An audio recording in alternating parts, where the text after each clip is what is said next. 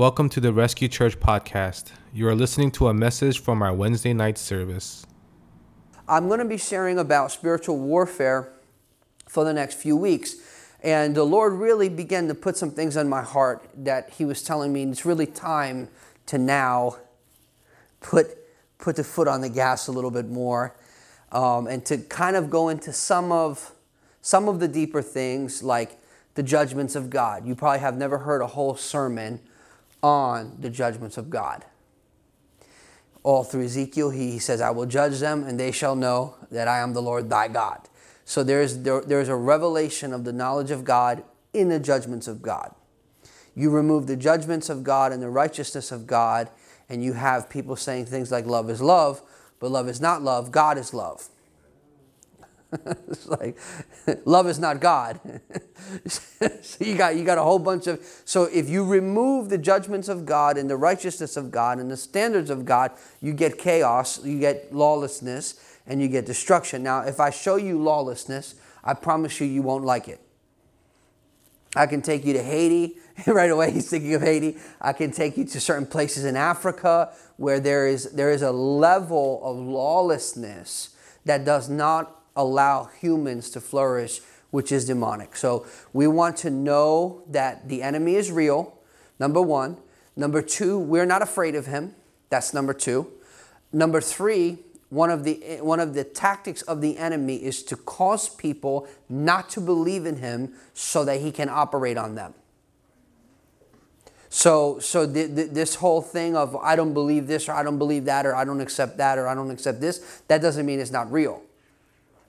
You can say, well, I don't believe that. Well, that doesn't mean it's true. I can't explain to you gravity, but if this bottle falls, it hits off, it will experience gravity, whether I understand gravity, whether I believe in gravity, or whether I know the mathematical equation of gravity. I don't know it, but I will experience it and come under its influence.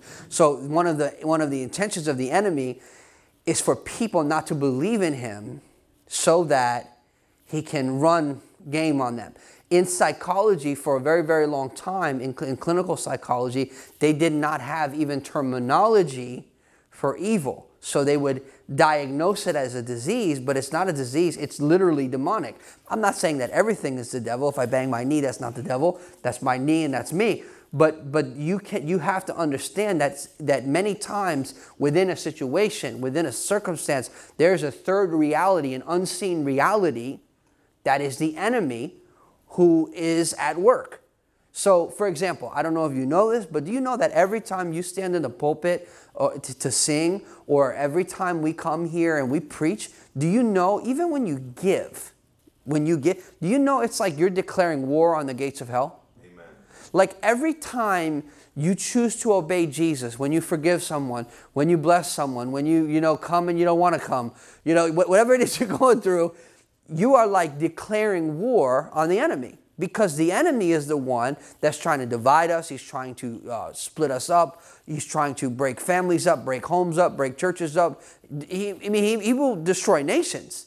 Whole entire nations will come under this influence. Like right now, the enemy is trying to stir some conflict up between Haiti and the Dominican Republic, which could be a real catastrophe, and it's really a demonic thing. Sometimes there's things that are natural, and there's other times that there's something demonic happening, like that this is not natural. And so you have to sometimes be able to discern, is something that is happening spiritual or natural? I'll give you an example. Years ago, we were in Haiti, and for the first 5 years, me and my wife and our children, we spent every Christmas in Haiti. We've been ministering in Haiti since 2009. We love it, and so we would be there. And one night, we're in our room downstairs, and we're in a church. The church is across the street from a nightclub. The nightclub is playing sex music all night long. It's like you're hearing boom, boom, boom, boom, like it's like the devil's next door. The kingdom of God is here. It's totally insane. My son now is getting attacked by demons. He's freaking out and he's going crazy, and I'm trying to kill a spider that's the size of my hand. We look like psycho, like crazy people. But the nature of what was happening there, that wasn't natural. So if I look at that through natural eyes, I don't have an answer. You know what happened when Sarah, do you remember when Sarah got sick? Remember that? Do you know there was no natural answer for that? The same thing happened to Brett. He got sick. They didn't know what happened. They went to the hospital. They said, there's nothing wrong with you. The exact same thing happened to Pastor Reginald in Haiti. They went, they checked him. They go, there's nothing wrong with you. Like, you're healthy. And I'm trying to explain to you that we actually do have an enemy who comes to steal, kill, and destroy. We should not focus on him. We should not ignore him. We should not be ignorant of his devices. But if it's stealing, killing, and destroying, it's him. If it's life and life more abundantly, it's God. It's not that complicated. And so we're going to kind of get into this as best that we can. So it's ignorant to ignore someone who Jesus spoke about. So the whole thing like, oh, we don't talk about, some churches go, we don't talk about the devil, okay? That means that most of your people are probably under his influence.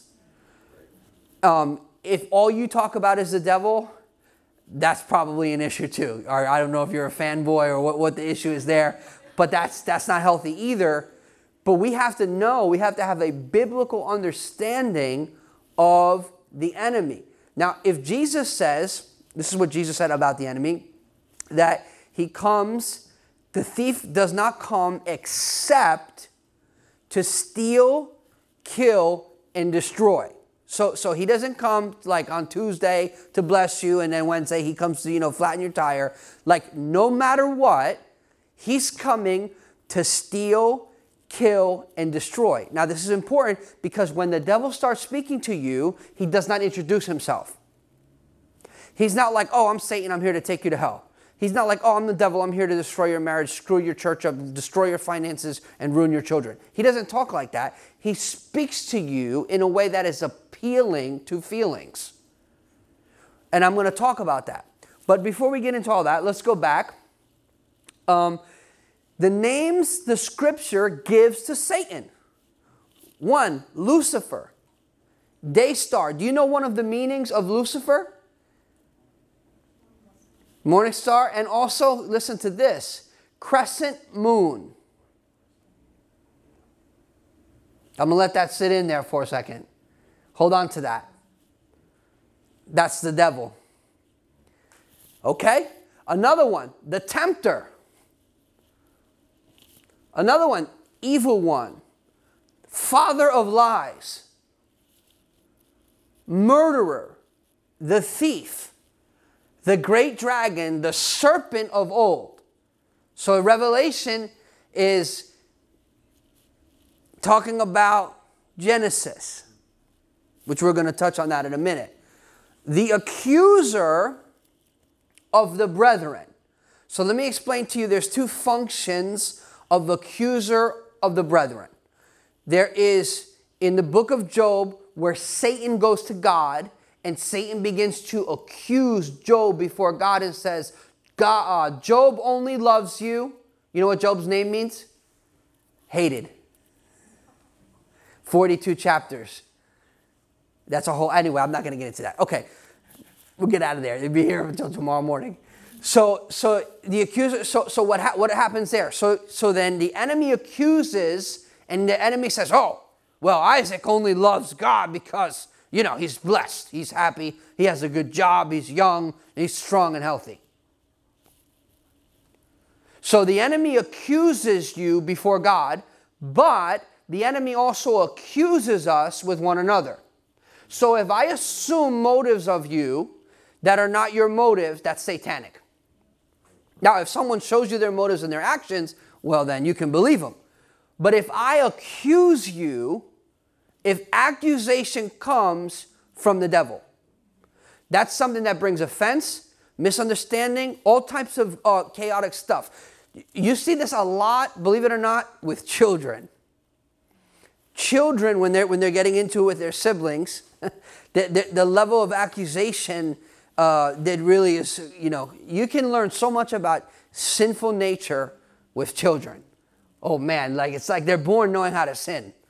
Anyway, so there's that. So the enemy does this whole accusing thing because he's looking for legal ground That's what the accusations are. So the accusations of the enemy are either false or they're real, depending on how you're living your life. And that depends on how much, access. But let me just give you one more thing before I get into access a little bit. The enemy comes to steal, kill, and destroy. If the enemy could not steal, kill, or destroy, Jesus would not say he comes to steal, kill, and destroy. People go, oh, it was, everything is God's will. No, everything is not God's will. God's will is not that anyone should perish. Jesus tasted death for every man, yet people are perishing. That's their will, not God's. If everything that happened on planet Earth is God's will, Jesus wouldn't have raised Lazarus from the dead because he died in God's timing. And Jesus and the Father are not in opposition to each other ever. So that means that people can die outside of the timing of God and not fulfill the number of their days. So Jesus is warning us about a thief who comes to steal, kill, and destroy. Jesus would not say that if he couldn't do that. He's talking to you straight and saying, listen, you have an enemy. You have to be alert. You have to be aware. You do not have to be afraid. Okay? You do not have to be afraid because Jesus said to his disciples, I give you power, I give you authority to tread on serpents and scorpions, and he cannot hurt you. So you have authority, but here's the thing. If you give him access, would you give a thief access to your bank account? Come on, now we have double verification. Right? There's all types of verification. Because we don't want, why? The wrong people to have access. So now, when the enemy is speaking to you or trying to lie to you, whether it's through social media, whether it's at work, whether it's a thought in your own head that penetrated your helmet there, whatever it is, he's trying to gain access. Okay? So anyway, we're gonna continue here. Now, the Bible mentions Satan, the word Satan, 54 times. I want to show you that this is not something that is just one or two times. This is something that is spoken about from the beginning to the end. The devil, 35 times. Lucifer, 1. Evil, which is the work of who? Okay, 485 times. So what the scripture is showing us in this very, very simple numbers game here, very simple, is that the scripture talks about more of what the enemy does than the enemy himself. So we're aware and alert. Not that we give too much attention to him, but so that we're not unaware of what is happening. This is very important. Okay, demon, 32 times. Sin, sin that's a choice. 446 times. We do not talk about sin in church anymore.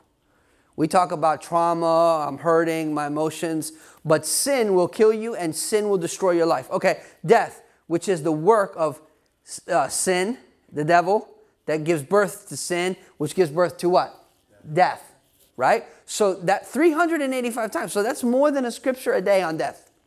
It's like, I read the Bible today, I was reading about death, I'm pretty inspired, But what's the point? The point is that the Bible talks about this for a reason. That's what we have to really see. Now, I'm going to go through this pretty quickly. Paul did not want us to be ignorant of spiritual gifts or Satan's devices. Because one of the ways that we overcome Satan's devices is through two things. 1, spiritual fruit. 2, spiritual gifts.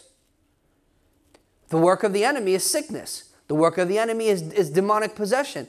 The work of the enemy is a lack of discernment.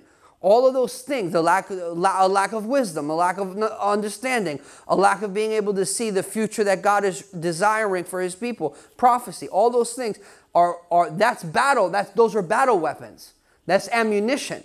That's so that you're loaded and ready to fight because we are legitimately in a war zone. Now, you may not think, oh, we're in West New York, it's a little shady, but it's not that crazy. Listen to me. We are in an active war zone. 24/7, 365. The enemy is looking to steal, kill, and destroy.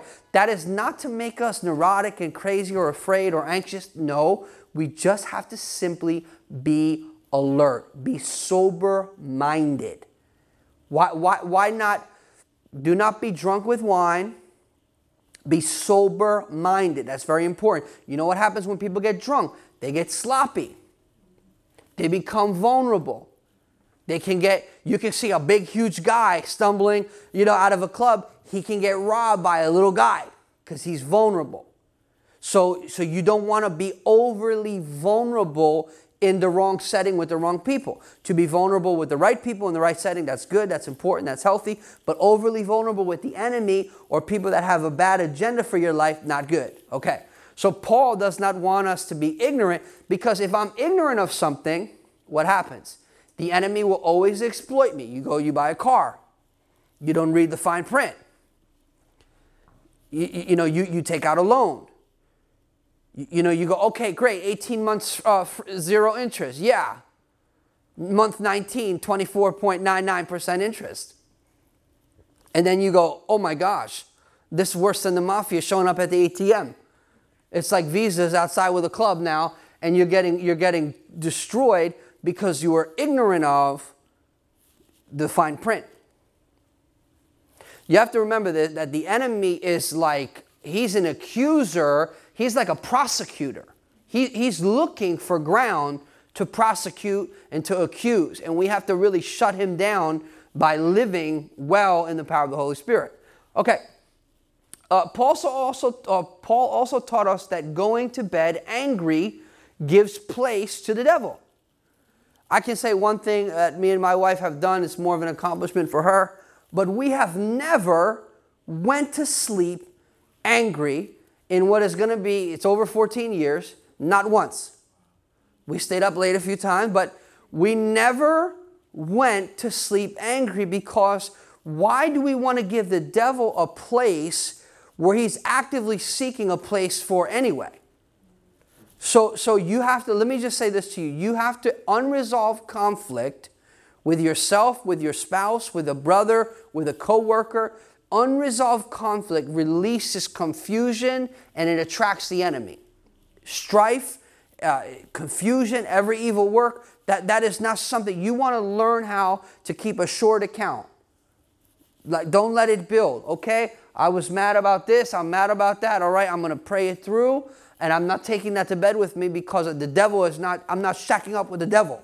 There's three people in your bed. You're like, who's that? It's the devil. Well, you went to sleep angry. You don't want to do that to yourself, because then you're giving space for him, and you're inviting him into an intimate place to just wreak death and stuff. So anyway, we don't want to do that. All right.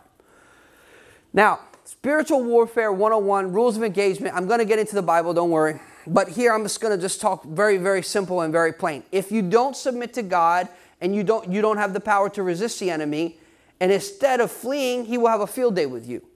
So, for example, if let's just say me and my wife cannot agree with the standard of God in the Word of God in some area, right? Now, where there is disagreement, there is room for the enemy to operate. So I cannot submit to God if I don't agree with God. That's why renewing your mind is very important, and holding yourself to that standard is very important, because then you don't have the power to resist, and instead of fleeing, he's manipulating you, and he's moving you instead of you moving him. In very plain language, if when God speaks to you, you don't move, when you speak to the devil, he won't move. So it's very, very important just that we learn how to submit to the Lord. And sometimes that's not easy. Sometimes maybe God is telling you something that you don't like, you don't want to hear, but you know what? Would you rather be free? You have to choose, what is it that you really want? Do you want to be free, or do you want to just have bitterness, have resentment, have, strife, whatever? Okay, the enemy wants you to question God's intentions and his integrity, which we're going to get into that in a minute. The enemy wants you to believe his lies, so he has power and authority over you. The lies of the enemy have many believers bound. The enemy fires fiery darts to pierce your mind with all kinds of ungodly ideas and desires, so that he can manipulate and control you. Let me just tell you one thing about God.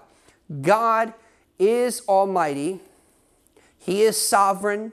He is all-powerful. He is in charge. He is not the almighty manipulator. He does not control everyone, and he does not control everything. Control is only for insecure people. The more insecure people are, the more they try to control and manipulate other people. You see this many times with a woman. Let's say she has fear and she marries a guy in her mind who she thinks is dumb. She will try to control and manipulate him because she doesn't respect him enough, because she thinks he's weak and stupid. So she will try to manipulate him and control him. Maybe because she has fear or something in her life. And it goes both ways too. It's not just women, it's men. Whoever has fear is overly vulnerable to being manipulated and controlled. The enemy is about control. The enemy is about manipulation. God is about freedom. And God is about self-control. He empowers it, but he doesn't control it. He says that's your responsibility.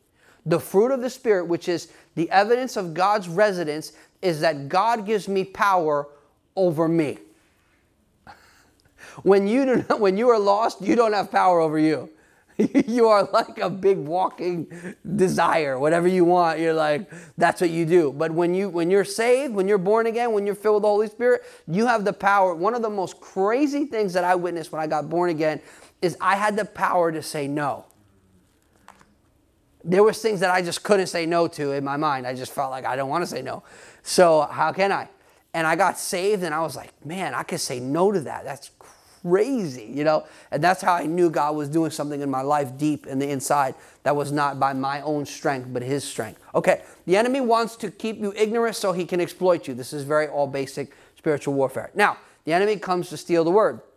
The enemy always comes to oppose the word and the work of God. Another way you can frame that is that the enemy will attack the message or the messenger. The enemy will always try to undermine what God is wanting to do. This is, you know, just live in the kingdom. You'll know exactly what this is. Okay, the enemy comes to break unity and bring division. What did the enemy want to do in heaven? He wanted to exalt himself. Did you know self-exaltation is satanic? The church is filled with that. I'm sorry to say that. It's filled with that. That's satanic. If you're seeking a promotion, you're not ready for a promotion. You gotta wait. Most people, this is what I found in my life. Most people do not want a promotion. They want the benefits of the promotion. Because the promotion is more pressure and more responsibility. And people really are not signing up for that. People are wanting a bigger payout on the same work. If I asked you right now, and you better be honest with me, if I said right now you can get paid $100,000 more to do the same job that you're doing right now, who would say no? All of us would say yes. Don't get religious on me, or else we'll say that you're mentally ill and stuff. I would say yes. There's nothing wrong with that. That's because you have a brain. But the point is, if you are seeking promotion, you're not ready for promotion. Okay? Now, here it comes. When Satan speaks, he does not introduce himself. This is what we're going to get into in Genesis 3 for a second. Satan's question, he questions God's word. Did God say that? Remember to Eve, the serpent of old? Then he contradicts it. Oh, you're not going to die. No, you're not going to die.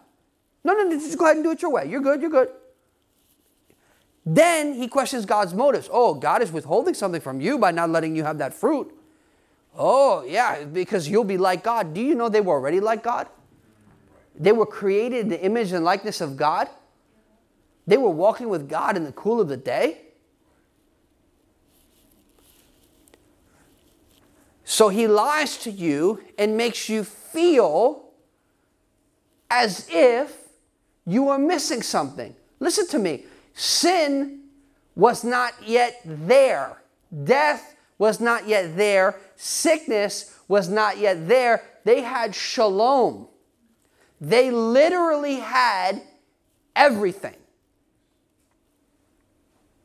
They were naked and unashamed. God would walk with them in the cool of the day and speak to them. They had everything. Adam had a person, a place, and a purpose. That's what every man needs. That's what every woman needs. A purpose, a person, and a place. You need that. He had God's PPP. He had everything. He had it all. And she felt as if she was missing something, which was not true. You know whose problem that was? Adam's. You know what the enemy did? The enemy isolated her. The enemy will try to isolate you and speak to you. You notice that the enemy did not speak to her in front of her husband? Okay. When the woman began to listen to the serpent, let me ask you this question. Do you think that she thought that the end result would be her son killing her other son? Listen to me for a second, just 1 second. So she's in the garden. She's there listening to the serpent. And, the serpent is talking, which if she's not bugged out that the serpent is talking, then it's probably because before sin, humans can communicate with animals. The Bible said the trees of the forest clap their hands.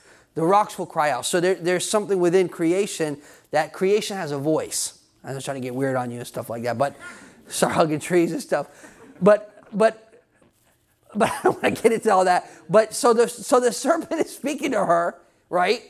And so she's not freaking out that, oh my God, a snake is talking. So that maybe there was something, maybe animals and humans could communicate. I don't know. We don't know. We can't say yes or no. I'm not going to make a doctrine out of it, start a cult or anything. We don't know. We don't know. We don't really know. We can't say something we don't know. This is a basic lesson. You never use the authority of Scripture for something Scripture does not clearly say. That's a mishandling of Scripture. We don't want to do that. We want to handle the Word carefully and people gently. We don't want to hurt anyone.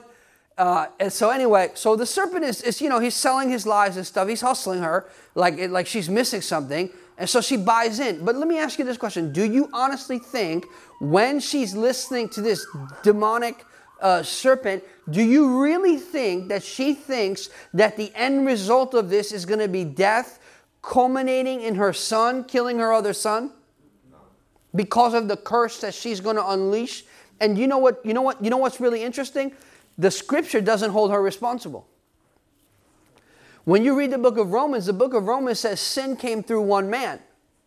When she sinned, God said, Adam, where are you? He didn't say, Eve, what did you do?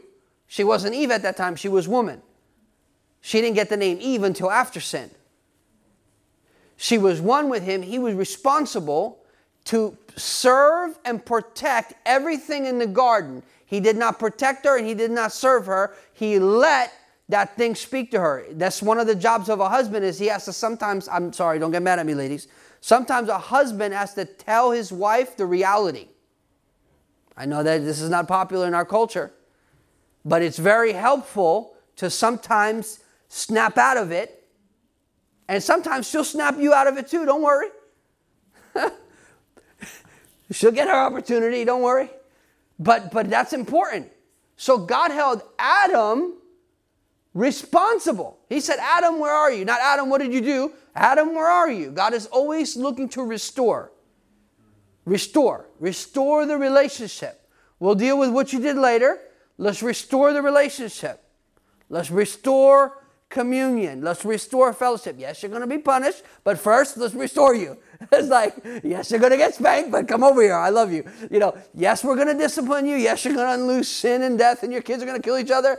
But hey, listen, I love you. So God's priority is, okay, let's bring this thing all back together so that we can deal with it. But this is the thing that I think sometimes we don't realize in our life. When we are listening to a voice of destruction, we do not understand the reality that listening to that voice will unleash. She did not anticipate her son Cain killing her son Abel. And his voice cried out. His blood cried out from the earth. Can I say something? Without her making that choice, that doesn't happen. So listen to me. There's consequences of our actions have consequences attached to them. Even if you're forgiven, even if God has mercy, yes, that's all true, but yet there is in the earth realm consequences. I'll give you an example. One is a really one that people really don't think about it. But let's say a guy commits adultery. All right? Cheats on his wife, he was vulnerable, whatever, he wasn't getting no sex. I don't know whatever the situation is. So he cheats on his wife, and he gets caught, and so he's kind of sorry that he got caught. And he's sort of sorry, but not fully sorry, but he gets sorry. So then they restore the marriage somehow, you know. And then God forgives him immediately when he humbles himself. Now, it may take her, if she really does it, it may take some time. It doesn't have to, but it may. It may. But listen, he will live with the reproach that he committed adultery among men for the rest of his life. Especially if he's a pastor. If he's a businessman, nobody cares. But if he's a pastor, pastor or worship leader, everyone will know. Oh, did you know what he did? He cheated on his wife. God will forgive him. His wife may forgive him. I don't know about it. Maybe it depends. But here's the thing. That reproach will never go from him. He will always be labeled as that. Proverbs says that. So why am I saying this to you? I'm saying this to you because, not to say you can't be forgiven. I'm saying this to say that when you make choices, there are consequences. One of the sole purposes of disciplining children, like spanking children, not out of anger, but out of love, is to provide them with an understanding that bad choices cause pain. This is what I tell my kids. You're going to make a bad choice and it's going to cost you something. It's going to hurt you. So I'm going to give you a spank on your rear end to teach you there's consequences. And we want to live in a world where there's no consequences, but that's not real. So anyway, my point simply is sometimes we have to really consider when we're listening to something, what is going to be the end result? What is that voice trying to do to you? You see this in, I cannot preach all of this tonight and I'm not going to try. But when the enemy talks to Jesus in the wilderness, where did Israel fail? In the wilderness. Where did Adam fail? The garden. Where did Jesus succeed? The wilderness and the garden. Right? So, this is something. So the enemy's wild. The enemy's crazy. The enemy is crazier than a low-budget ghetto movie. The enemy is crazy. He says to God, he says to Jesus, turn the rock into stone. Well, Jesus is hungry. You've been fasting 40 days. The enemy will speak to your felt needs. The enemy will try, listen to me. Can I just say this to you, please, for a second? If the enemy will try to speak to Jesus' feelings, which feelings are not bad, just so you know. If the enemy will try to speak to Jesus' feelings, Jesus created the enemy. He didn't create the devil. That was his choice. But beautiful angel who pride led to a fall. He created this thing, and he is telling Jesus to do a miracle. And he's speaking to his felt needs to try to get him to trigger him. The enemy many times will try to speak to your felt need. Oh, you feeling lonely? All right. All right. There's somebody at work noticing you. He'll be happy to ruin your life. You know what I'm saying. Oh, well, your wife don't pay attention to you anyway. So, she's younger anyway. And she's not going to give you hell. I'm just messing with you. But the enemy will speak to whatever it is. You're supposed to, the Bible says you're the head and not the tail. Look at your bank account. You're broke. Oh, the Bible says you're the lender, not the borrower. Chase is chasing you. And MasterCard is your master. So the enemy will try to really speak to your condition to try to trigger you. Oh, you're feeling vulnerable today. Good. I'm going to come and, I'm going to try to push your buttons. So you have to be aware of that stuff. So then he tells Jesus, bow down. He tells Jesus to jump off of the church building. It's like, what? The devil tells Jesus, the devil's not like, listen, Jesus, jump off a mountain. He's like, let's make this newsworthy. Jump off the pinnacle of the temple. So the enemy is really nasty and strategic, and he will try to tell you, commit suicide at church. Kill yourself. That's a satanic thought. Suicide, I'm telling you, is satanic. If you ever had a thought of suicide, that's not natural. That's the devil. That's straight from the pit of hell. Don't entertain that thought. Your life is valuable. I don't know if I'm speaking to someone, but I'm just speaking. Because that is not, your life is valuable. And then he says, he gets even more, he goes, okay, just bow down and worship me. The devil wants worship. He wants signs and wonders. And he wants death. That's what he loves, all that stuff. So anyway, that's a whole other thing. But, what is my point here? My point is, if the devil will tell Jesus this crazy stuff, what makes you think that the devil is not going to tell you something crazy? My point is, he will. So maybe you have something floating around your mind that's not God. And it could not even be you. See, this is the thing. When you listen to the voice of the enemy gets inside your head and starts sounding like you. And then you start speaking that out of your mouth. Now you're giving him permission. You're giving him permission, and that's a thief who comes to steal, kill, and destroy. A thief, can I ask you, have you ever noticed a thief? Do you know any thieves? Yes. Okay. Let me tell you one thing about a thief. That's all right. Thank you. Thank you for being honest. Let me tell you, I know all types of crooks back in the day. I know guys that will burn your car for insurance money, all types of people, bro. So listen, I'm not judging you. But here's the situation. A thief is not going to write you an email and be like, yo, you mind if I steal your car? Have you ever had your car stolen? I had my car stolen. You ever have your car stolen? No? They don't ask permission. They steal it. House broken into. That's terrible. So what is the point? The point is, if he's a thief, then I definitely don't want to give him access.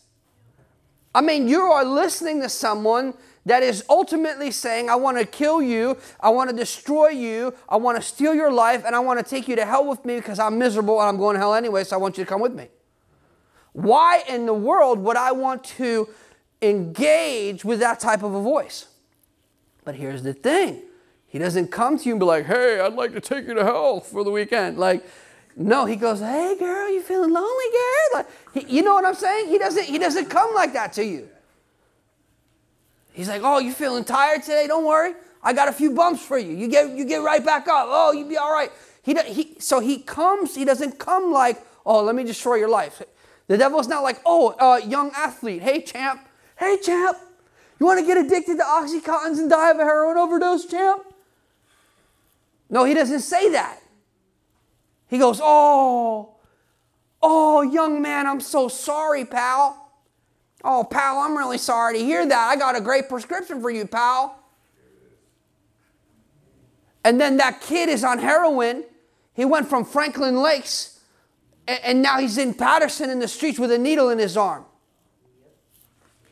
Because, you be careful what you listen to. You got to be very, very careful what you listen to. Okay. Now, this means we're getting ready to be done. This means I ran out of time. I'm seeing my wife's face like, ah. She used to, when we first started, she used to be in the back with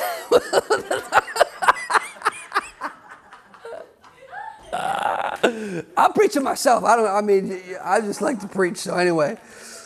So Matthew, let's finish with Matthew. So Matthew 6 is when you pray, not if you pray. Oh, Matthew 6, let me say, it's not when. It's when you pray, when you give, when you fast. Not if, or if. It's when, and when. So anyway, that's a whole nother thing. So when you pray, You should not be like the hypocrites, for they love to pray standing in the synagogues on the streets, that they may be seen by men. Assuredly, I say to you that they will have their reward. But you, when you pray, go into your room, and when you have shut the door, pray to your Father who is in the secret place. So you think that you're waiting on God? Ha. All day God waits on you and goes, almost done with Netflix, Adam? Almost ready? So we think that we're waiting on God. Usually, God is waiting on us. Man, one day he said that to me, I just fell apart. He said, I've been waiting for you all day. I just broke. I said, oh man, I felt like a bad little sinner. I hadn't done anything wrong, but I just been distracted all day. Help us, Jesus. When? Okay, so close the door. Your Father is in secret, who sees in secret. He will reward you openly. So this is the very opposite of the fly swatter God, who can't wait to catch you sinning to punish you. You grew up with a fly swatter God. You know, this is the opposite of the fly swatter God.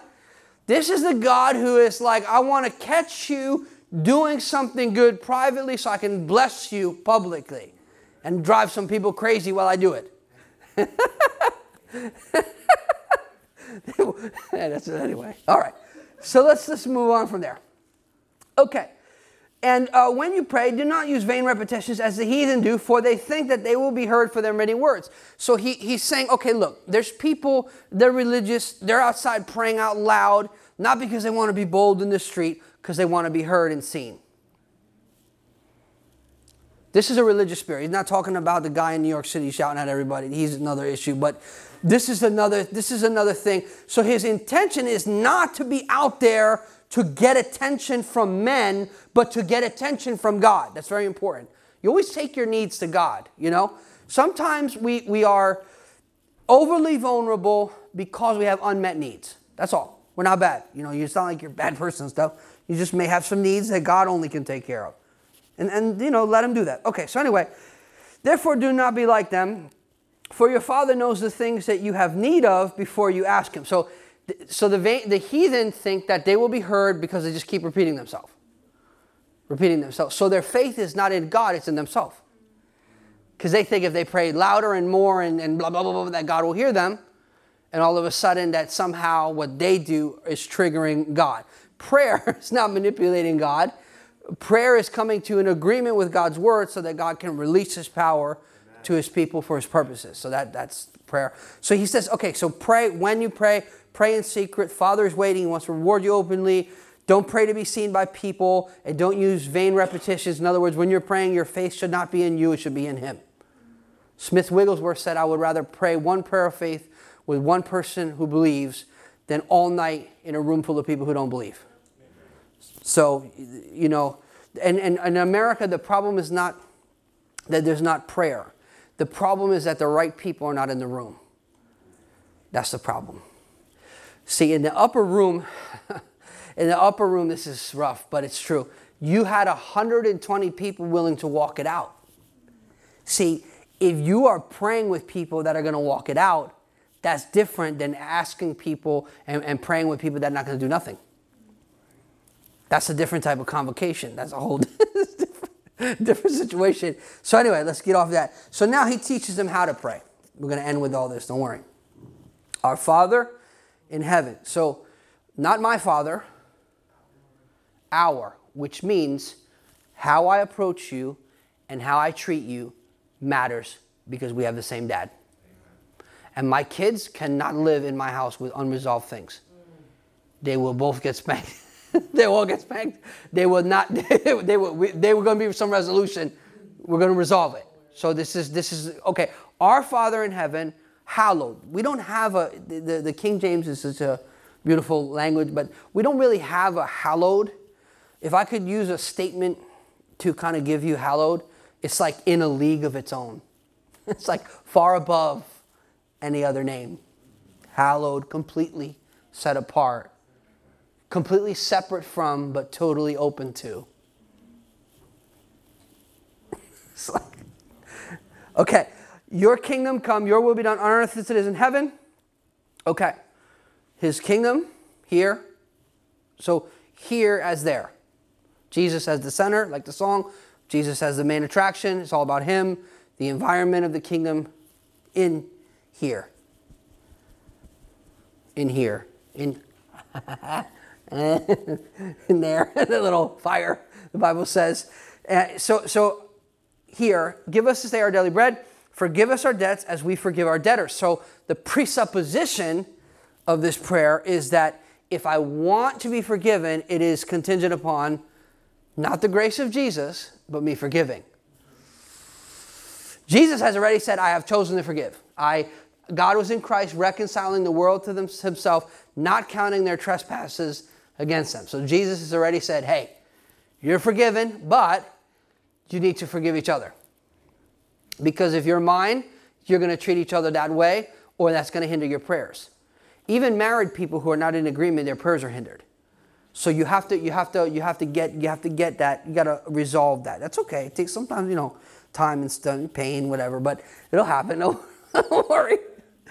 So anyway, and do not, this is the part I want to get to, and do not lead us into temptation, but deliver us from the evil one. So even within the context of prayer, God is teaching us through Christ, who is God. He's teaching us that we have to be aware. Now, lead us not into temptation. What it means, lead us, it talks about do not allow me to be drawn away inwardly by things that are destructive for me. So I don't know if you felt this, but have you ever felt an inward pull towards something bad?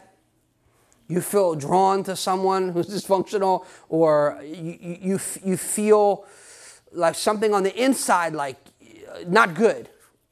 Jesus is teaching us to pray, do not allow me to be led into temptation. What he's saying, New Jersey, do not let me go in the frying pan, because in the frying pan, I'll get burnt. Paul says, beware lest a man thinks he stands lest he fall. So if you think that it can't happen to you, you're positioning yourself for it to happen to you. And if you point your finger at someone else, you position yourself for that thing to happen to you. So the spirit of humility says, Lord, lead us not into temptation. Now, when I say the word temptation, temptation is not just, a pretty girl in a bikini or a way to, fraud money, or sometimes the temptation is fear. Sometimes the temptation is offense. I have a proclivity toward being offended, so now I'm offended. Or I have a chip on my shoulder, so I feel entitled. So now the temptation is to feel entitled, which is a war on Thanksgiving. I cannot be thankful for what I have and feel entitled at the same time.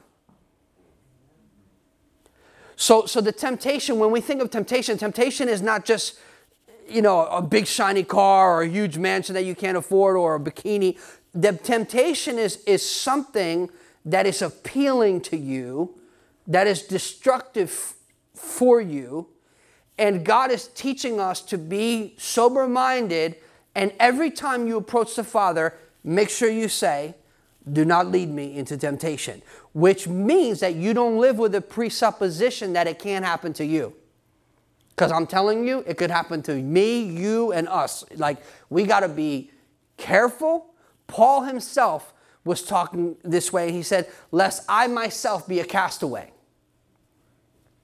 So if Paul was like saying, listen, you have to walk out your salvation with fear and trembling. Like, you have to be sober-minded, because your adversary, the devil, walks around like a roaring lion, not is a roaring lion, like a roaring lion, seeking whom he may devour, which means there are some whoms.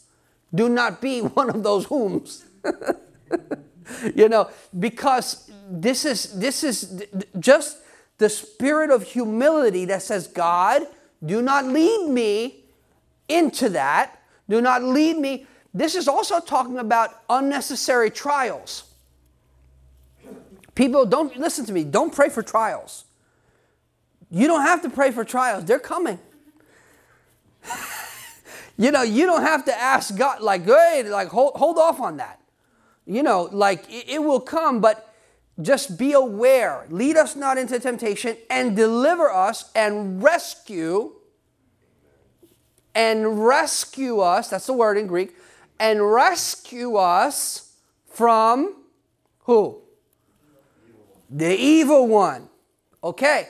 So the evil one wants to draw you away. So he wants to put an inward desire in you that is destructive to you. He wants to get you, isolate you, so that he can work on you.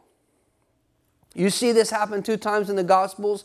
Judas had to break away from the disciples to betray Jesus, and Peter was at a certain distance in the courtyard when he was sifted. So when you start distancing yourself from people that you should be close to, whether it's the Lord, whether it's the body of Christ, people fall away from the body of Christ before they fall away from Jesus? When someone is red hot for Jesus, I'm going to tell you what they have a love for. They have a love for worship. They have a love for the preaching of the word. They have a love for evangelism. They have a love for serving. Those are the real basic. When someone is red hot, that's what they want to do. They want to seek that out. They want to go after that. When that thing cools down, guess what we do? We withdraw. The more you distance yourself from the fire, the easier it is to grow cold. Let me give you an example. Let's just say you surround yourself by 10 wise people. These are your only people. They're all smart. And now I have a dumb idea about floating around my head. Okay? So now I tell Isaac about the dumb idea. Isaac shoots it down. Boom. Now I tell the dumb idea to Roshan. Roshan rejects the dumb idea.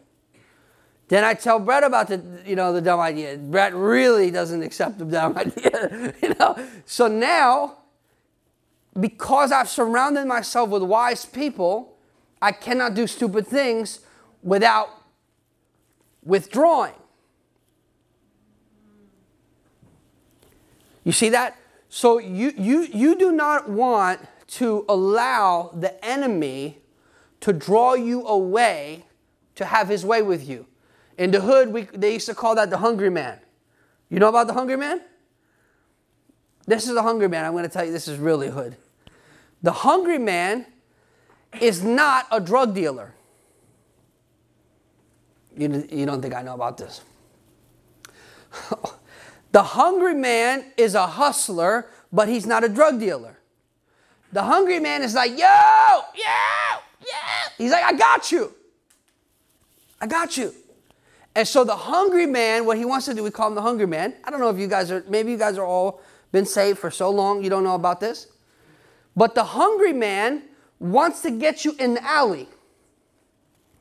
The hungry man wants to get you between buildings. The hungry man he wants to take you away from the front so that he can do his thing. Rob you, stick you up, take your chain, whatever it is that you have, rob you, whatever it is, right? Okay, guess where the hungry man got that idea from? Satan. That's what Satan does to believers. He isolates them, and he doesn't start by saying, just go jump off a bridge. No. He goes, brother so-and-so didn't say hello to you today.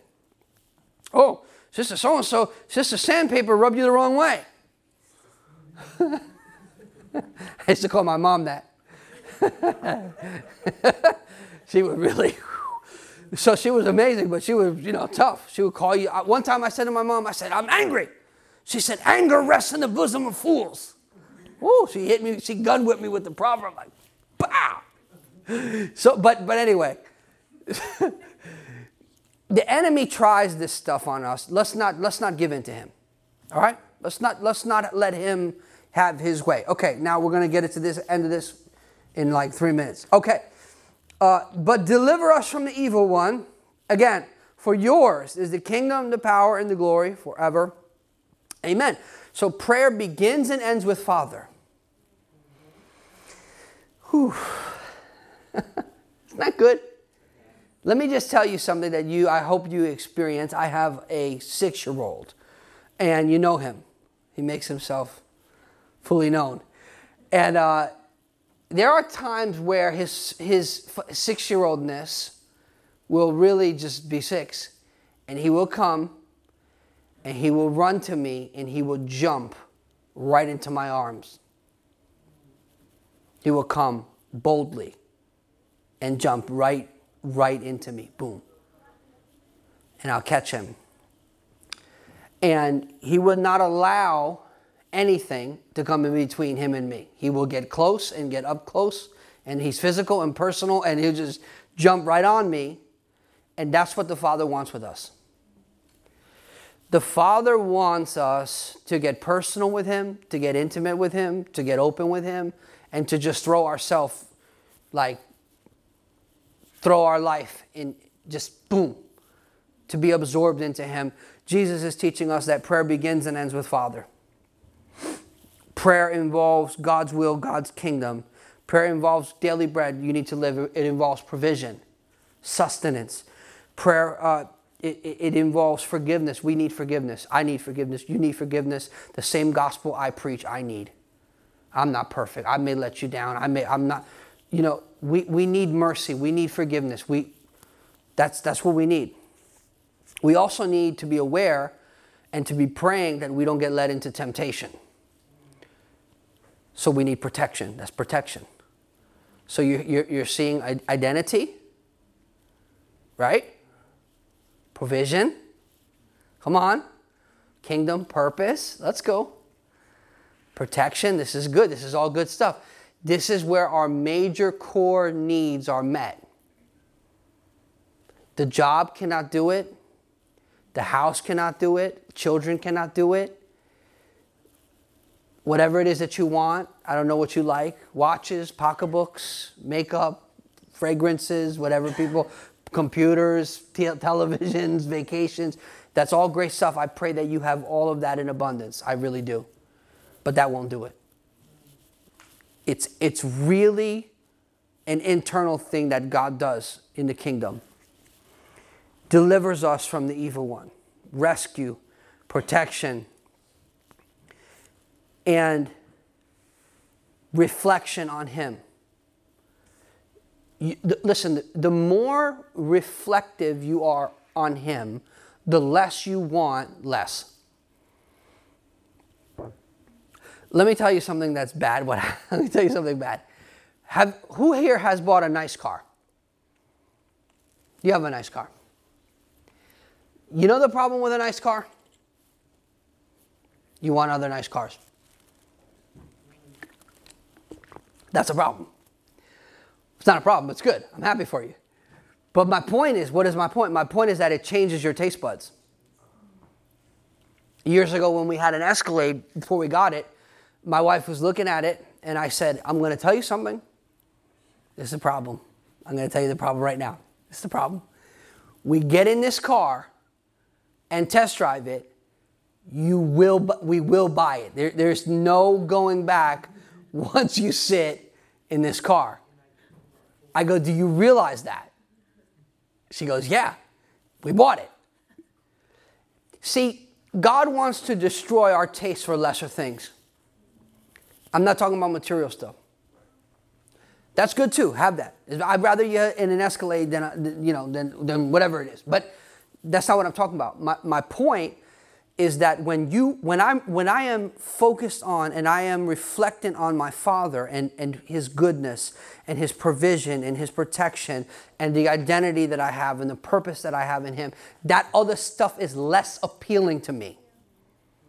Let me ask you a question. I don't want to get nasty on you, but do you think a guy who's in a $100,000 brand new Escalade, when a beat up Hyundai rolls by, he's like, oh man, oh man, that is tempting to me. He's like, dang, I really feel as if, man, I'm missing something. No, he doesn't feel that. Because he has something greater than that. I'm not beating up on anyone. This is not about money, but I'm trying to use a natural metaphor to illustrate a spiritual truth about one of the purposes of prayer is God destroying our desire for things that are destructive to us. For example, let's say an offense. An offense builds a fence. I don't want a fence between me and God. My mom died of cancer. God is a healer. I have a choice. Do I believe Jesus or do I let my situation prophesy my future and define my theology? You have to choose. Jesus is still a healer in spite of my mother dying of cancer. And God is still good. But it's easy to be disappointed, which gives birth to offense, and let that set in, and then let that reshape your theology. Don't do that. Part of being with the Father in prayer is safeguarding you from that. Let me say one thing about love and knowledge. When you really, and I pray this, that you have relationships like this in your life. These will add to you in your life. When you have a relationship of self-giving love, in other words, people are in the relationship not for what they can take, but for what they can give. There's a whole lot of things that don't have to come up and don't get lost in translation, because there's a level of love and understanding there where there's not a misunderstanding. Or if I really know your heart and I know your motives, I'm not like, you know how dogs, they meet each other, they're like sniffing around.